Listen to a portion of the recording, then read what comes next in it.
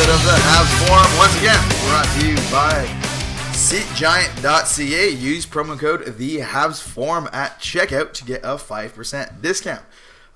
This week, we're going to talk about, once again, the last few games. Just came back from the West Coast road trip, as per usual, for the Montreal Canadiens. Did not go very well. At least they got one win out of it. Also, we're going to talk about upcoming games and the playoff race. In general, Columbus dropping a lot of games recently, which is helping the Canadiens a lot. We asked the fans. We're going to talk about the power play, which has obviously been a huge issue all season long. Some other points like Kotkaniemi getting scratched for some reason, Price going for the wins record on the Canadiens, and Lindgren being called up. And of course, we are back again with the prospect pool. Today it is going to be Ryan Poehling and Jacob Pelletier. And if you can't tell, I am still sick and sound ridiculous, but we're going to fight through it. All right, so let's get to it. First game of the road trip actually started off well with a 3-1 win against the Kings. Pretty solid game overall. I'm going to be honest, I was dying that day and sleeping by 8 p.m., so I didn't watch a lot of it. But how did it go? You tell me. Obviously they got off to a good start. We all know typically how the Canadiens perform out west. Of course. Usually never good. However, the West Coast road trip, not nearly as hard as it used to be. No, that's true. Definitely. We mentioned last week that we were hoping for at least 2 wins, 4 points out of it. Obviously got off to a great start, even though the Canadiens didn't really play very well, especially later in the game. They played pretty well in the first half. It was great to see Jordan Wheel in his first game. He got off to a great start with the Canadiens, obviously scoring a goal. Looked really good. But in the second half, they really lost their jump and came very close to actually, to the Kings coming back in that game. Eventually, they did score a third goal later on. They got off to a good start. But I can see here Shea Weber scored early in the third, which I'm sure makes a huge difference. But so yes, another case of the Canadiens not playing a full 60 minutes. It feels like this has been a common theme lately. Either start strong and finish slow, or vice versa. It's really frustrating because this time of the year, every point matters. Exactly. It's so tight in the race right now. Tied for Columbus right now, with the tiebreakers outside of the playoffs. You need every single point you can get. Luckily they still squeaked out that win against LA, but that's not a strong team, and they squeaked it out. Yeah, the Canadiens aren't a team that have enough talent to just get by playing half the game. They're a team, and that's the way they played at the beginning of the season. That's why they had so much success, was that they were constantly giving us a solid 60 minutes. Everyone was pulling their own weight. Unfortunately, that hasn't really been the case as of late.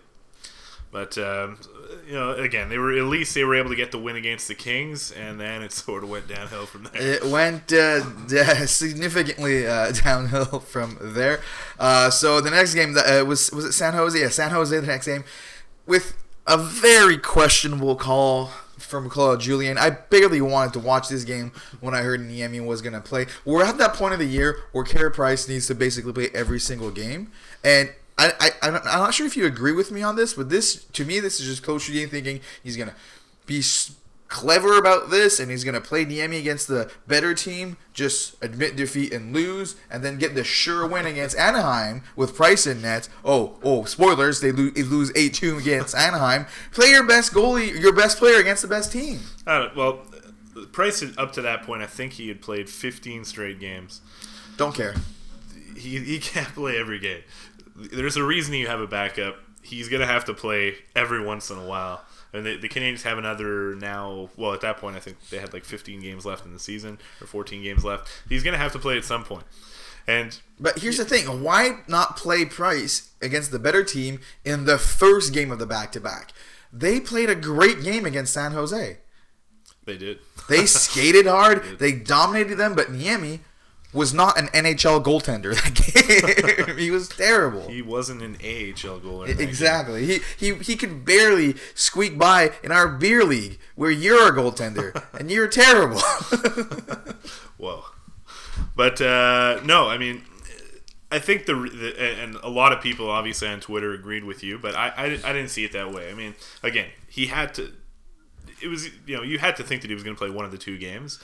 And yeah, I can see why some people would think, including you, would think that he'd play the. Well, it seemed like he was playing the putting Niemi against the better team in hopes that figuring that the Ducks would be an easy win with Price and Nets. But don't forget, I mean, Niemi has played basically for half of the NHL at this point. But it's his former team. But most coaches do that. They'll play. When the backup, if they need to play the backup at that point, they're going to play them against their former team and hoping that, Niemi had obviously struggled the last couple of games that he's been in Nets. I think he's lost like his last 5 or 6 games have been pretty awful. But hoping that playing against his former team would. But my thing there is that he did a bad job of judging his team, because what looked like happened is that they just ran out of gas in the second game against Anaheim, whether or not that's a valid excuse. But you're more likely to have a bad outing. I don't know. It doesn't make sense. Maybe that's why he figured the team will be tired against Anaheim, so he'd rather have Price in net. I don't know what Jane's train of thought was, but to me, when I saw Niemi was playing against San Jose, I had no faith we were going to win that game. I had zero faith we were going to win that game. Well, it is unfortunate. Obviously, hindsight's 20/20. Of course, it's easy to say after the fact. Sure, yeah. But unfortunately, the Canadians played a great game. Yeah. They didn't look that great against. Even Lehkonen scored. Even Lehkonen. Lehkonen hates scoring. Martin Jones, luckily, we lost anyway, but he wasn't that much better himself. The 2 goals that he did let in, Lehkonen and the other. He made 37 saves. Still. I guess, yeah, he did. He got off to kind of a bad. So anyway, the 2 goals that he let in were pretty bad, but Niemi was just awful the whole game. Not even an AHL caliber goalie in this game, and unfortunately, that changes the way that the Canadians are going to play too. When you see, for sure. When you see your goalie letting in, the first 2 goals were just awful. No NHL goalie should ever let those in. And that's there was the other goal that deflected on Dano, if I'm not mistaken, which bad bounce, sure, but still bad positioning. Yeah, he played it pretty badly. Yeah. He was going for trying to cut off the pass, and then he stopped cutting off the pass. it was just a clear sign of a goaltender who has zero confidence in himself. Right? Well, that's the thing. And sometimes a goalie it'll just be one of those nights. And Price, basically had one of those nights on Friday. Yeah, where you're just constantly fighting the puck, and you could see it right away. Yeah, that was a tough game on Friday. 8-2 against the Ducks. The Ducks are not a good team. They're not a team that scores a lot of goals. That was just at this point of the year where the Canadians are in the standings. This loss is why they're out of the playoffs right now. It's unacceptable. You're gonna have off nights, but 8-2 against the Ducks. Against the bad, really, like you said, not a very good team, and to lose like that, to put up the effort that they did. It was just a terrible all-around performance. And of course, Price didn't play well, but he got hung out to dry a lot too. Yeah. I think, and it gets to the point, we've seen that with Price before in the past too. He does seem to, if he gets to the point in the third where he doesn't think there's a chance he's gonna win, he's just meh. The focus isn't there anymore, and he doesn't seem too concerned about maintaining his stats at that point. He just wants to move on to the next game, and the thing there is that. Do you put Niemi in at that point? Would you have kept Price in for as long as he was kept in? No, I think they probably should have pulled him at that point. Because who cares about Niemi being tired from the day before? Exactly. So we why not just start the third? Julien said after the game, the goal that really broke our back or whatever was the 6th goal. I was like, are you serious? Yeah, a 5-2 going into the third. I know Anaheim is bad, but it would have been a quote unquote miracle comeback, Yeah, well, especially with the effort that they were putting in. Exactly. It was over long before that. Really, yeah, they did get a power play goal, which was exciting. They did. That's pretty much the only positive I think. On 6 chances though, so that's not even that amazing.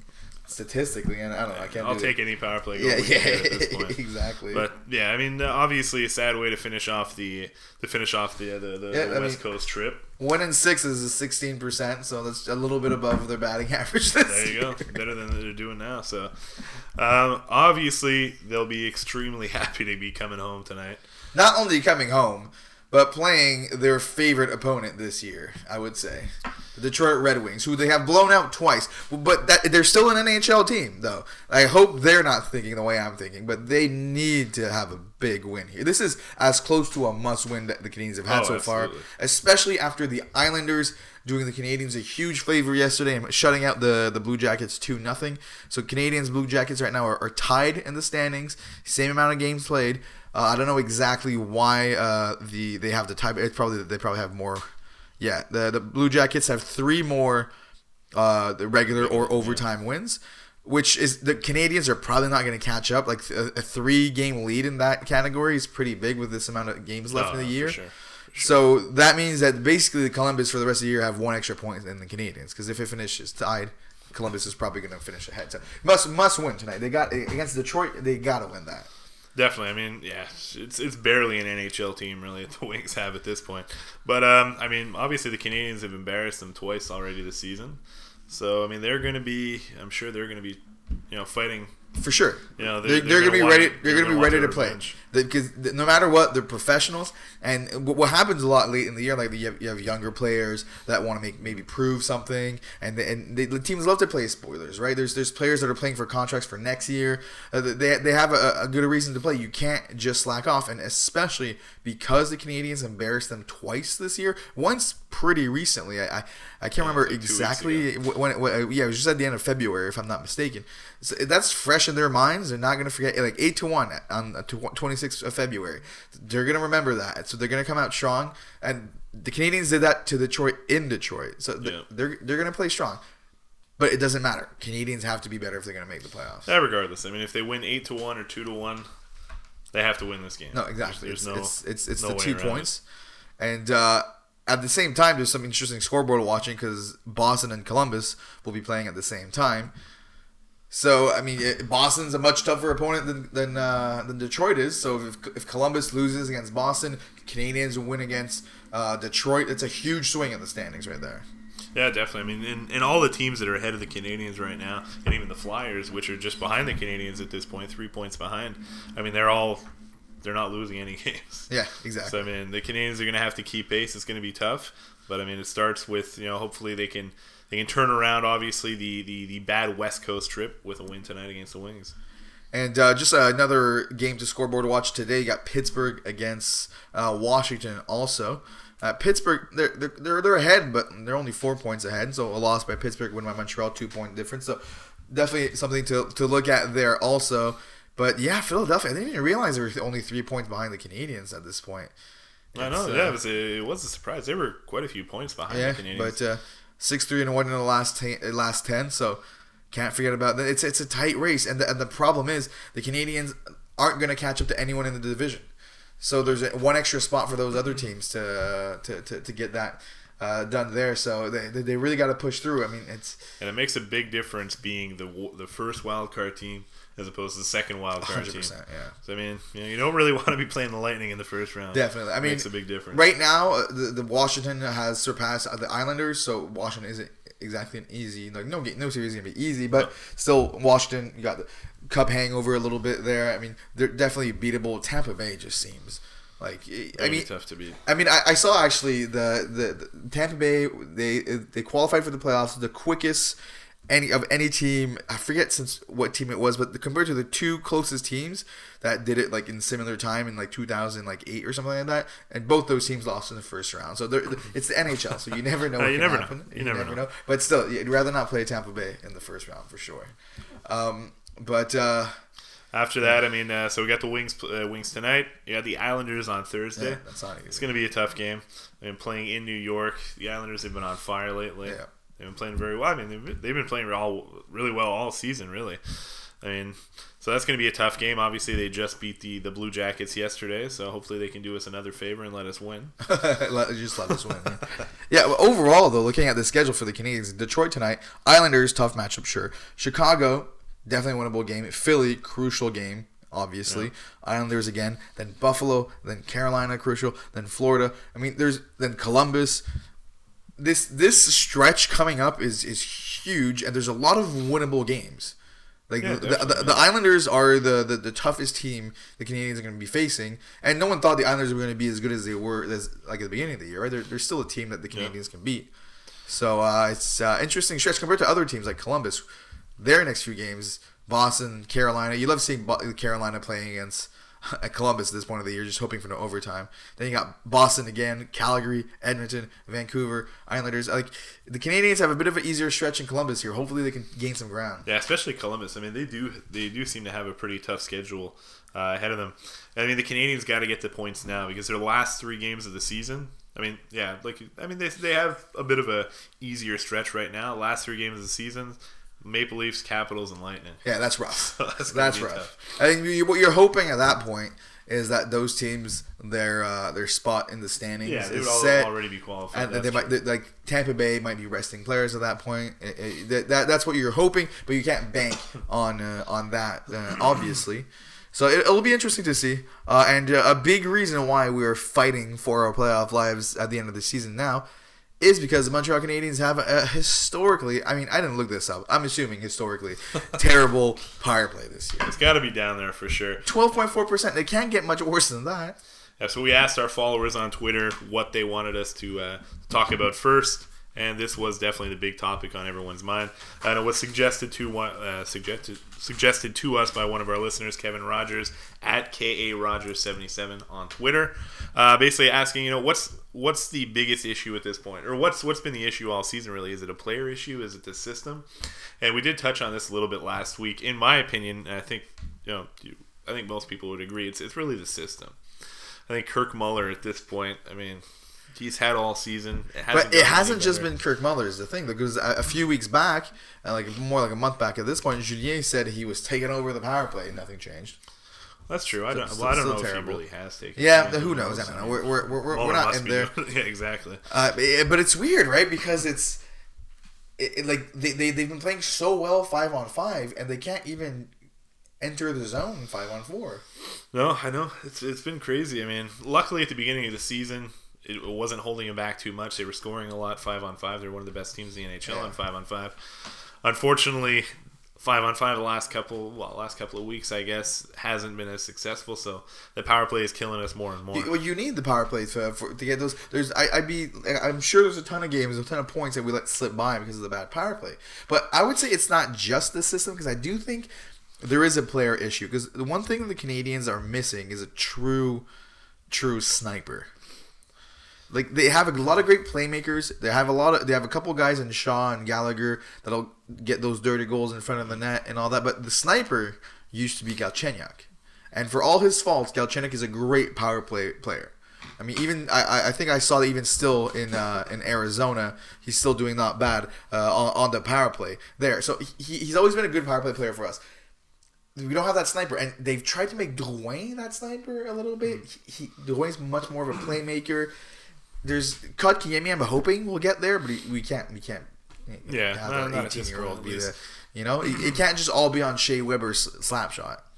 I don't know. I guess I mean I can kind of see where you come from with the snipe. Maybe missing Galchenyuk's sniping there from basically from the slot, but I mean you have Petrie, you have Weber. Okay, Petrie can barely hit the net. Okay, I know he's having a good offensive year, but on the power play, I feel like every time he gets a one-timer from the point or whatever, it's so wide. But I mean, well, yeah, it's true. He does have a bad habit of missing the net a lot. But Weber, you have the best slap shot in the NHL. Yeah. I mean, it's up there. I don't know if he still has the best slap shot in the NHL. It's definitely up there. But the thing is, you have to open up for him. Opening it up for him. Like everyone says, they know he's gonna do that, so it's easy to defend. Everyone knows Ovechkin is gonna take that slap shot from that same spot he's been doing for a decade, and he's still the most prolific goal scorer of our generation. Well, I mean, doesn't that just sort of prove the point then? That it's the coaches that aren't.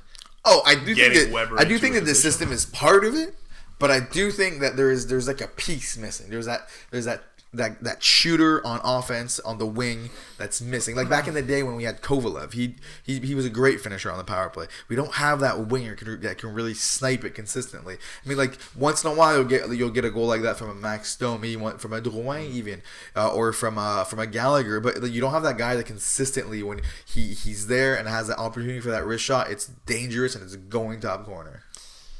Yeah, I mean, again, I can see that, but they can't even set up in the zone, in the offensive zone. No, for sure. Like, I mean, so they can't, like, even if they did have a sniper, they can't even get into a position where they're set up in the zone, and now let's try to score a goal. And there's so many situations where they actually seem that they're passing the puck well, it's going well, oh, okay, something's gonna happen, and then someone just makes a boneheaded pass to like the other team, or just fumbles the puck completely.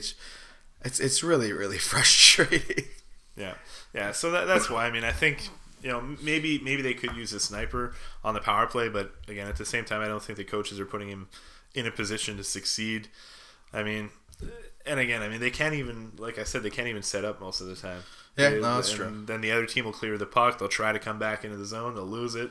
The zone entry is the most frustrating part. Exactly. The zone entry has been really, really awful. So, I mean, there's a lot of work to be done, but I think, at the end of the day, just getting a new coach to back the power player to be clear, it's for the power play specifically. Yeah, we're not saying fire Claude Julien because he can't make it on the power play. No. But something needs to. But I don't know. Is it that hard? Like, because to have a bad stretch on the power play is one thing, but there hasn't been a good stretch all year. It's been consistently atrocious the whole year. Like, I think it was Chicago that was comparatively bad to the Canadians with their power play earlier in the year. But then if you look at like the midpoint of the season, they turned things around, and now they're doing a lot better. So like since then they've been a top. They're still like 11th right now, but they were at the bottom at some point because it was a bad streak. But for the Canadians to be this bad, and like it's been the whole season. If you look at the goal scorers, just even though I said that we're missing a sniper, we still do have goal scorers this year. I mean, Gallagher with 30 goals again. We got two guys with 20 goals in Tatar and Domi, both at 22, and two more potentially in Drouin and Shaw. Shaw would probably have 20 if he didn't miss so many games. Plus, you got on defense Shea Weber with 11 goals in 45 games. That's a great clip for a defenseman. Yeah, for sure. I don't know. Yeah, it's pretty mind-boggling that they've been this bad all season. And 26 power play goals all season. Yeah, and you were saying before there's players. How many players have more? There's 19 players in the NHL that have more power play points than the Canadians have power play goals. And again, Braden Point has 19 goals by himself, where the Canadians have 26 power play goals. That's crazy. That's just terrible. And I don't know if you remember, but I sent in our chat that stat of the active NHL players with the most power play time without a power play goal. In the top 10 there was Joel Armia, Nate Thompson, and Philippe Danault. Yeah, who I can't believe Danault's never had a power play goal. I mean, he's not a goal scorer first, but like all these years that he's been playing on top lines for the Canadians, he's never had a power play goal. Yeah, that's insane. Crazy. I don't know why Nate Thompson has so many power play mid time. I would assume what is happening there. I mean, he was on the lower end of the list still, but what's happening there maybe is that he was like the face-off guy. They could be put out there to win the face-off, and then he'd skate out of the zone. I just thought it doesn't mean much, considering you have players that didn't get all those minutes necessarily with the Canadians, namely Armia, who's number 1. But I just thought it was funny. Has that never scored a goal ever, or not scored a goal this season? No, ever. Really? On the power play. Yeah. Armia has a crazy amount of, like, because I think they tried to make it work in Winnipeg for the longest time. He was just never, and like he has a great shot. Armia just seems to just be like a little thing missing there. You just can't fully put it together. I do love him as a third line guy that's reliable defensively and can sometimes flash on offense, but there's something that seems to be missing there for some reason. Yeah, no, he is like a big body. He's a good power forward. He's played pretty well for the Canadians so far this season. I would say, basically doing what's expected of him. But clearly not working on the power play. Well, no one is working on the power play at this point. So, but yeah, I mean, I don't know. At this point, I've kind of given up on it. I don't think they're going to figure it out this year. It's more of a next year thing. Hopefully, something happens. I'm hoping Kotkaniemi takes that next step, and I do think he might be the next guy to really be able to. Yeah, so much of the future of the Canadiens is going to rely on him. Oh, for sure, definitely. There's no doubt about that. But I'm excited about that prospect because he's obviously looked amazing so far. So, anyways, moving on from the shitty power play, there's something we glossed over a little bit about the West Coast road trip, but I think is relevant and very mind-boggling. Is just the Kotkaniemi being scratched for 2 of the games. Well, yeah, it did sort of surprise me too at first. Especially I think it 2 games. People. Yeah, 2 games, true. Yeah, that is kind of weird. I mean, again, we're not in the room. You don't know exactly what's going on. Has he really slowed down? I mean, I don't really think that he slowed down any. Not at all. He hasn't looked tired at all. He looks great out there. And I mean, do you think it's maybe because those West Coast teams are a bit bigger? And that was maybe sheltering him a little bit? Maybe that is sort of what played into it. But it is a little weird. I mean, hopefully we're not going to see him scratched again because I think he definitely... I mean, the 2 games that he missed... or no, he wasn't there against the Kings, so they did win. They're 1-1, I guess. Yeah. But, I mean... Well, the thing that was... The worst part about it is that he was finally practicing with Drouin. That's true. And we talked about it in the last podcast. We were so excited to see him play with Drouin. Yeah. And then he gets scratched. I feel like Julien did that on purpose to piss the fans off. But actually, based on the John Liu tweet, based on some comments by Claude Julien today, it does look like they're finally going to play together tonight because we're recording just before the Detroit game. So it's looking like it's Drouin, Kotkaniemi, Armia. Very, very excited. That's going to be exciting to see. Very excited to see that line in action. Like, I mean, Kotkaniemi, he's had the chance to play with some, Lehkonen, and I played a bit with Byron, I think Shaw as well. But, I mean, to get the chance finally to play with a guy with the offensive potential of Drouin. Well, he's played, so Byron and Shaw, love them both. Both guys that can finish on the wing and they can create some things sometimes. More Byron with the creating aspect, but none of them are playmakers. He hasn't played with a playmaker this year. Yeah. And to have him and Kotkaniemi in his own right is a great playmaker, and there's been situations where it's so the amount of times he has set up Lehkonen and Lehkonen hasn't been able to finish. I mean, he could have 10 more assists this year, but he hasn't. Like he seems to have that sniper gene a little bit in him, but he needs someone to set him up for that. And Drouin, he could very well be that guy. And they played together a game for like 3. It was something crazy for like 5 seconds in a game, like a month ago or something. And Kotkaniemi scored that amazing one-timer goal. Yeah. Wasn't it? I think it was against Philly. I can't remember against who it was. I just remember it was a crazy small amount of time that they played together, and they still produced. I'm really excited to see not just the Drouin Kotkaniemi aspect of it, just Kotkaniemi with a playmaker. See what can happen there. No, it's gonna. I mean, we'll finally get to see what he can do with a real offensive star. So it's going to be exciting to see. Hopefully today is one of the days that Drouin decides to play. So hopefully. I mean, he hasn't looked that bad. It's just the stats. When you see those stats, I think it was in the last 13 games. He had 2 games with 4 points, 4 points each, and no points like across the board everywhere else.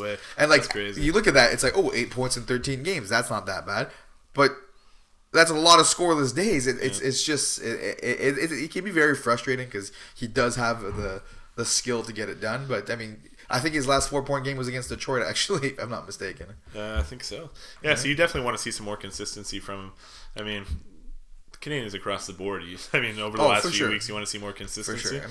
But he's still a young player, and he is 23. I think we all forget that he is just 23. But maybe playing with the 18-year-old who always has a smile on his face and always works hard, maybe that gives you a bit of boost of energy. Hopefully, and you got Armia, the kind of guy that's going to go into the corners. Yeah, I think he's the perfect extra guy to complement those guys because he's not like a black hole offensively, and he's also the guy like you said, go in the corner, fight for the puck. Yeah, and against Detroit, it's a team. There's some goals to be scored out there. Yeah, there's definitely some goals to be scored there for sure. Also, for tonight, what we're hoping to see is Price becoming the winningest Is that how you say that? Yes, the winningest The goalie. the winningest goalie in Montreal Canadiens history, currently tied at 314 wins, going for a win 315 today. Yeah, that's crazy. I mean, I remember the day he was drafted. I do remember. I actually remember because he was the Crosby draft, right? Yeah. And I remember watching the lottery for Crosby because it was, it was the season after the lockout, so everyone had a shot at him. And I remember I was at a family gathering. It might have been around Christmas time. I'm not sure. Well, no, it wouldn't have been. No. Okay, but it was during the lockout. Why was I with family? Anyways, it's not relevant.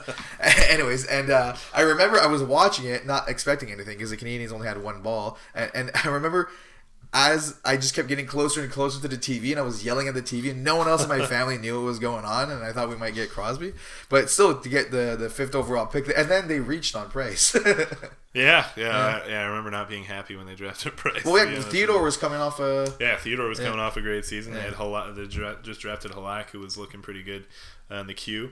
I was hoping for Kopitar, personally. Who wouldn't have been a bad pick either. That is an interesting conversation, actually. Would the Canadians have been better off with Kopitar and Halak over the years versus Price? Halak's not that great. I agree, but Kopitar is that great. Oh, yeah. Kopitar is, and he's exactly the player the Canadians have missed for decades, basically. You know, I mean, that who knows? Who knows with that? But I remember watching that draft being really, really worried that Gilbert Brûlé was going to be the guy. Yeah, unless he was drafted 6th overall right after Price. Exactly. He had the French-sounding name. He was tiny, and he's not French though. He's from French-sounding name though. From out west. You can trick some of the people up north sometimes with the French-sounding names. It's like when they picked up Beaulieu. That's true. He doesn't speak a lick of French. Even Benoit Pouliot. Yeah, well, he was French though, but Franco-Ontarian. Yeah. But I mean, obviously super exciting. 315 wins. Yeah. Obviously, such a historic franchise like the Canadians got to be pretty. And I mean, he's still got another 7 years on his contract. So exactly. So by the end of his career, he might end up having one of those records that is basically unbeatable. Yeah, I mean, he could 7 more years. He could easily have maybe 500 wins with the Canadians. Oh, that's definitely plausible. Yeah, it's plausible. It depends on how he holds up, how he if he gets injuries and all that. Because goaltending, you never know. But some goalies like Luongo still playing at a very, very high level, and he's pretty old now. Luongo. Let me look up his age. He's got to be like 39 or 40. Yeah, he's 39, and he's still playing at a pretty high level. I mean, if Price turns into like that at the end of his career, I'll be pretty happy with. As long as he can stay healthy. Yeah, exactly. That's always the main thing. Exactly. Yeah, I mean, obviously, it's going to be great to see him get 315. Hopefully it is tonight. I do like that. It doesn't mean anything, but I do like when those types of achievements happen against like a team like the Detroit Red Wings, like a team. How often, like in our lifetime, are you going to see a Canadians record be beat? That's so true. Yeah, that's well. Although one of my pet peeves of modern day broadcasting is that every game there seems to be this new record, and no one's ever knew we were keeping tabs on. But this is like a classic record. This is the most wins by the goalie. And in franchise history, it's crazy. Yeah, like you said, and we're definitely never going to see this record beat again. Probably not. Like in our lifetime. Probably. I mean, it would be shocking. Yeah. So yeah, it's exciting. Hopefully, he gets it tonight. So I mean, you want to see him get it at home. So I mean, that'd be at home, and like I said, against Detroit, I think that's pretty cool. Maybe that's why he didn't play him against San Jose. He wanted to make sure they get into Anaheim. He wanted to keep the festivities for Detroit. Oh my God, that would be an even dumber reason to make a decision. All right. So aside from that, looking at the roster, because we were just talking about how Drouin is playing with Kotkaniemi and Armia. I mean, aside from that, in the lineup, the other more relevant thing is Riley on defense seems to consistently be the on man out. Since Foligno has joined the Canadians, Ben has moved back to the left side, which has pushed Kulak down to the last left. He was already playing like third lefty, but I don't know. Like, would you not rather have Riley up there, maybe playing with Petrie, and then you have Ben with Foligno and then Kulak in the stands? Yeah, I think about Riley though is sort of like you never know what you're gonna get from him. You can either like at the beginning of the season he was amazing, flashes of brilliance even. Like there was that one goal early in the year. He just kept the puck in at the blue line and sniped it. It was beautiful. Yeah, but when Riley's bad, he is bad. Yeah. Not that Ben's been any better when called upon to be like exactly to play with Petrie. Well, that game against Pittsburgh. Yeah, he for some reason started the game on the ice. A horrible decision, and he coughed it up to Sidney fucking Crosby within like 3 seconds.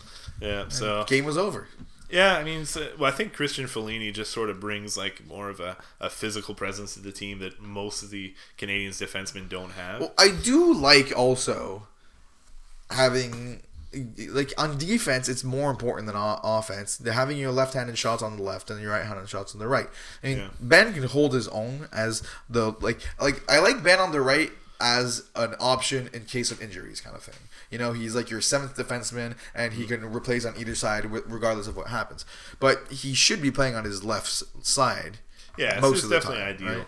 Right? Yeah, it's better to have him play on the left, but I actually find he's played his better hockey at least this season on the right, and he's been doing pretty good with Kulak. I mean, Foligne's been pretty good since he's been with the Canadians in the games that he's played, but I think they've been better without him. I think they had three pairings that were doing decent.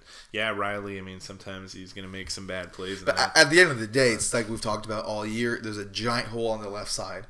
I mean, Mete has stepped it up recently and has been pretty, like, up and down a little bit, but generally solid next to Weber.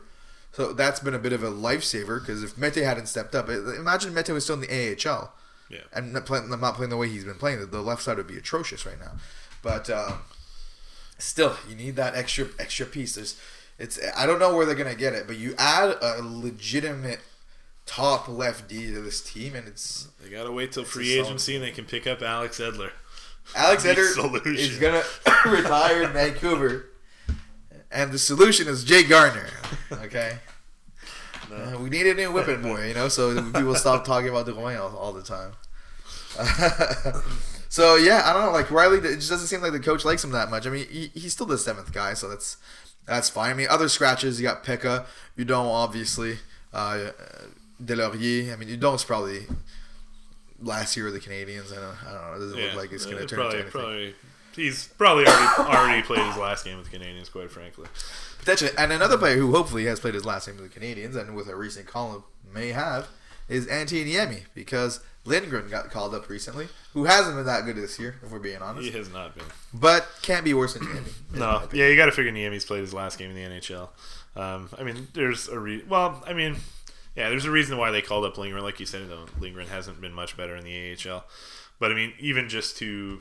I think they did call him up probably just so Price can sort of take it easy in practice. Well, people were a little worried because there was that report that Price got a shot.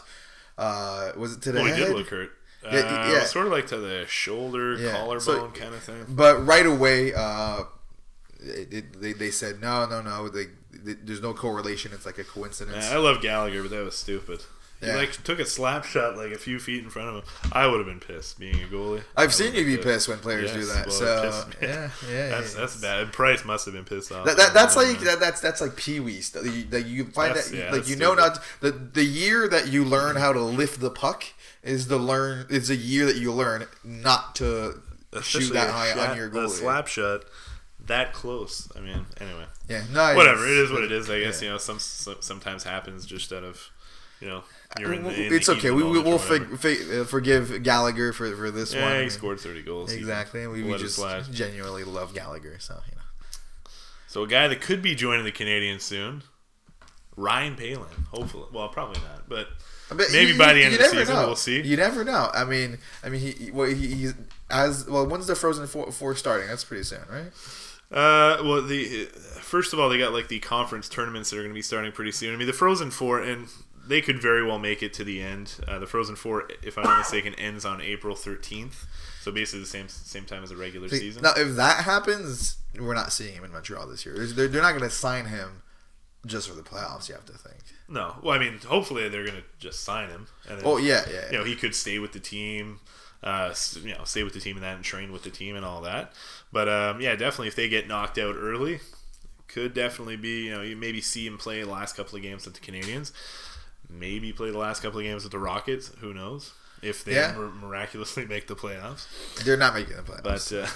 But probably not. Stop living on that. But yeah, I mean Poehling, yeah. So he of course was the guy that we're going to be talking about, or the Canadiens prospect that we're going to be talking about today, voted by our Twitter followers. So I mean, obviously, 25th. It was drafted 25th overall in 2017. Great prospect for the Canadiens. Obviously, he showed what he could do with the World Junior Championship. 7 games, he had 5 goals, 3 assists, 8 points. I mean, he always seems to, and well, just this season, 32 games, 7 goals, 23 assists, 30 points. Had 31 points last year, but he always seems to step up in the biggest moments, which obviously I like to see out, like the World Junior Championship. Yeah. Obviously, he scored the 3 goals in the third period against Sweden to come back in that game. In the gold medal game as well, he was awesome. Even in the semifinals, he was great as well. He's a guy that's for the Canadiens, probably down the road. I mean, I think there's no doubt that he's one day going to be playing in the NHL. Yeah, that's the thing. He seems like one of those players that might not have the highest ceiling, but his floor is pretty high. Yeah, like you don't think he's not going to make it. Like yeah. The NHL. Exactly. Even when he was drafted, that was sort of like the book on him, or what I thought about him was that he's basically a guaranteed NHLer. How high is his ceiling? He's not going to be a first line center, that's for sure. But a second line center, kind of like a Dano guy, I would say. Yeah, but if he is a 2-3 kind of guy, but that steps it up in the playoffs, that's the type of players that you win with. That's the type of players that you need on your team that play a long time for your team, becomes a fan favorite, and ends up being a hero for your team. Like that's the type of the ideal trajectory that you can see for a guy like Poehling, I think, especially from what we saw at the World Junior. Oh yeah, definitely. I mean, that's you couldn't be happier. Couldn't have expected more from him in the World Juniors. Obviously, I mean, he was the tournament MVP. He's a guy that plays a solid 200-foot game. His speed is a little bit questionable, but I think a lot of people hate on his speed. Hate on him for his speed. Well, not really hate on him, but give him a tough time about his speed. But I think that's a little over exaggerated. His shot as well is not, he doesn't necessarily have like an NHL caliber shot, but he's probably the kind of guy that's going to score like 15, 20 goals for you in a season, probably not more than that. But his hockey IQ, off the charts. He's a guy right now, he's 6'2", over 200 pounds, so he's a guy that, he's strong in the corners. And, I mean... he's the type of player that everyone and their mom have been saying that the Canadiens are missing for years. Exactly. So if he can come out and be just a little bit that player, and just that he sounds like he could potentially be, ideally a great second liner or a perfect third line guy. Like it's hard to tell how these young players are going to be defensively, like as forwards in the NHL. But given the way people talk about him and his hockey IQ, you'd think he's going to be one of those reliable guys. And I hope he's working on his face-offs every single day. I want him to be that type of player, Yeah, no, for sure. And I think, even better, obviously, with Canadiens drafting Kotkaniemi, takes the pressure off. Takes a lot of pressure off of him. For because sure. Even before that, people were saying, "Oh, yes, Poehling is going to be the next, first line center for the Canadiens." Because there was nothing else. There was nothing else to look forward to. The guy I've been looking for the last 30 years. But Kotkaniemi hopefully is going to fill that gap. And you even have Suzuki, who may be more of a winger in the NHL, but still, there's more players in the pipeline than just Poehling that could potentially be. Even Domi. This year is looking pretty legit. Exactly. Is he going to stay as a center? Who knows? But Poehling, and hopefully we're going to see him sooner rather than later. Even if it's just in the AHL, I just want him to sign, really, because the whole college thing, those are the players that unfortunately sometimes don't sign. But again, the reason he didn't sign last year was that they didn't go as far as they were hoping. They sort of got, I think they got eliminated, I forget now. I think in the semifinals, or might even have been the quarterfinals. It was super disappointing, and they had all their really good players coming back. Basically most of their good players are going to be gone at the end of the season. Are all seniors. Yeah, so that decision makes sense to me. What is he going to do? Go play on a shitty Rocket team? Who cares? You might as well take that extra year at college, and then probably get just as good experience. If they can hypothetically win, that's great experience for him to get. Yeah, exactly. He got the World Junior experience and all that too. Let's not forget. So hopefully, hopefully he signs at the end of his season. And then, he could definitely be huge for the Rocket next year. Maybe even the first line center, second line center at worst, I would think. So, but you'd think he'd still get some NHL playing time next year too, though. Yeah, well, I mean, yeah, we'll see how training camp goes and all that. But yeah, I mean, he's definitely got the body for it. It's not like it's not like he's a smaller guy or whatever that needs to put on weight. He's a big guy that could potentially play. I think he probably needs at least a year in Laval. I would say, but you never know. He could cause a surprise. The one thing though is, as crazy as it is to say, there's almost a logjam at center now. However, he's not like a pure offensive guy. So with the pure offensive guys, they're always like, oh, there's no point in having him up in the league if he's going to be playing on the fourth line. A guy like him, though, maybe you just put him on the fourth line, get some easier minutes there. But like right now, next year, Dano, Domi, and Kotkaniemi are pretty much penciled into the top three. I think it makes more sense for him to get he could potentially play fourth line center, but probably makes more sense for him to go down to Laval. Maybe the first line center. Worst case, probably the second line center. For sure. You want him to get primarily, but I'd still like to see him get a few games in the NHL, he could definitely, maybe get like 10 games or whatever. Yeah. But, definitely super excited to see him, and hopefully we'll see him maybe even before the end of the year. So, of the prospects that are currently not in the NHL, he's the closest to making, before Suzuki even, right? Yeah, I would say so. Yeah. Yeah, so Suzuki seems a bit... Suzuki, I think, might end up disappointing some fans. We'll see. I mean, there's a reason why LA was willing to... Not LA, Las Vegas was willing to get rid of him. He's one of those skilled players that seems like he might have the skills for the NHL, but it might not translate well. But Paling just seems like a sure thing. Like, Paling, for sure. I mean, Suzuki... At very worst, he's like a solid fourth line center, you don't want that, but like that's... Suzuki definitely has more upside, but... much more downside. Yeah. Exactly. Yeah. And then, a 2019 prospect the Canadians could be looking to draft, Jacob Pelletier. And RDS is going to be talking about him, because his name is Jacob Pelletier. Well, there are actually quite a few decent Q prospects this year. They could potentially be in the Canadians range sort of spot. Yeah. Thing about Pelletier though, however, he's sort of all over the place. Like I've seen him as high as 12th and as low as the early second round. And just the reason for this, I mean, he's got incredible skill. I mean, just this year he has 62 games.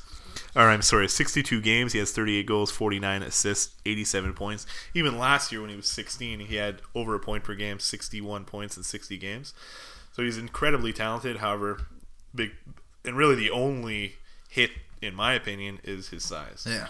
Extremely small. Every single year, though, we see these players. He's 5'9", 161 pounds. These players drop in the draft every year. I mean, the NHL today is more catered to the skill game than back in the day. You're seeing more and more smaller players like make it compared to before. Like before, like a guy like St. Louis breaking out was insane. Exactly. Yeah. But now it's becoming more and more common though. And I mean, you touched on it just before on Nick Suzuki. Kind of a similar type player. He's very small. Suzuki's a little bit taller. I think he's 5'10", 5'11", but very lanky frame. Incredible speed. The guy, I mean, he's got a really, really good acceleration, really good top-end speed, a good jump. He's got an amazing shot like Suzuki, really high IQ. But again, I mean, the issue with him is going to be his size, and he's 5'9", about 160 pounds. So he's going to have to put on, obviously, a lot of weight. So as much as there's a portion of the fan base that always go crazy for the Quebecois players, if the Canadians use their first round pick on a 5'9", 161 pound player from Quebec, there's a lot of fans that are going to lose their fucking minds. Yeah, I mean, you shouldn't make your decisions based on that, but just like that's going to happen. Like Tony Marinaro is going to lose his mind probably. Yeah, I mean, I'm sure there would be a lot of detractors for sure if the Canadians were to sign him. But, I mean, he's got so much... I mean, again, it depends where the Canadians end up drafting, if they make the playoffs or not.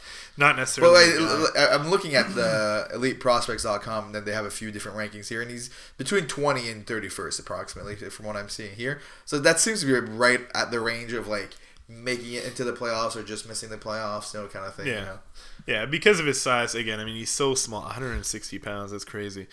I mean, he's I don't know how updated this is, but yeah. Not necessarily a guy that I'd be drafting like if we were top 15, but Yeah. he could definitely be a steal at the end of the first round. Well, yeah, that's the thing. He's a guy that might drop a little bit, so he looks to me as the type of player that ends up dropping a little bit from where he's supposed to be. Maybe ends up being an early second round pick, but becomes a steal for that team. Yeah, definitely, definitely. He's definitely got an extremely high ceiling.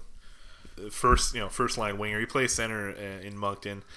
Probably not what he's gonna. He's sort of like Suzuki again. Suzuki, he plays center for Guelph most of the time. He's going to translate to a right winger. Peltier looks like he's going to translate more to a left winger. Yeah, you don't see a lot of 5'9" centers in the NHL. No, exactly. But definitely an exciting prospect. Do you think? Suzuki's not that small. He's 5'11". Is he? Some of the. I don't know if he's really 5'11". Well, yeah, that's just it's kind of like how my license says I'm 6 foot tall. I'm definitely not. But do you think because the Canadians already have one of their top prospects being a guy like Suzuki, who is a bit of a smaller player, that they would shy away from adding another player like that? Or do you think they're just going to go best player available? Timmins usually seems to go best player. I think you got to go. Yeah. There's so many good players in this draft, like in the first round. If he were to fall maybe in the second round. The Canadians do have a lot of picks, so they could maybe take a chance. But, it depends. Again, it depends where the Canadians end up drafting. What are the second round picks the Canadians have this year? I forget. Canadians have the Columbus' second round pick and their own second round pick. Okay, so both they'll be in the same range. They're literally both fighting for a playoff spot right now. If ever, Peltier were to be there, which I definitely don't think he would ever be there in the second, in the middle of the second round, he would be a no-brainer. Yeah, he could having those two picks too. You can always trade up. Yeah, you could potentially move them together. Yeah, if Peltier were to fall to the end of the second round, potentially you trade this or the end of the first round, potentially move the 2 second rounders for a first. So who's the last player, like French-Canadian, Quebecois player, drafted by the Canadians to really make it? Charles Hudon. Okay. I said make it. Well, I guess he made it. Player. Well, I don't know. Who knows? Yeah, it hasn't really. Louis Leblanc. He definitely hasn't made it. Mike Ribeiro. That's true. I guess. Yeah. So again, definitely a guy. An exciting kind of guy that definitely keep an eye on come draft day. All right. Aside from that, we went to a Rocket game recently. I don't remember much of it because it was terrible. What was it? 3-0. Lost 3-0. Yeah, it's. Have we seen a win this year? I've seen one win, and I've gone to about 10 games. That's insane. That was insane. Yeah, so I don't definitely bad luck. I don't think you saw. No, I saw it with my dad. With your dad, yeah. So I haven't seen them win once, and boring games too. I don't want to hate too much on going to Rocket games because our qualité prix, as they say, it's pretty solid. Our tickets are $18. You see some pretty high level hockey. Concessions are a lot cheaper than the Canadians. You get like a fry and a beer for like $11. Yeah, pretty good. But so right now they're 9 points out of a playoff spot. 2 games. They're not making the playoffs. Don't even talk about the playoffs. Who cares? 2 games in hand. The team 2 whole games. 2 whole games. 2 whole games. The teams that basically they're chasing at this point is Belleville Senators that they're playing twice this week. Ooh. So if they were to win those 2, who knows? That they would be 5 points back with 2 games in hand. I guess so. So you never know. Miracles do happen. I guess.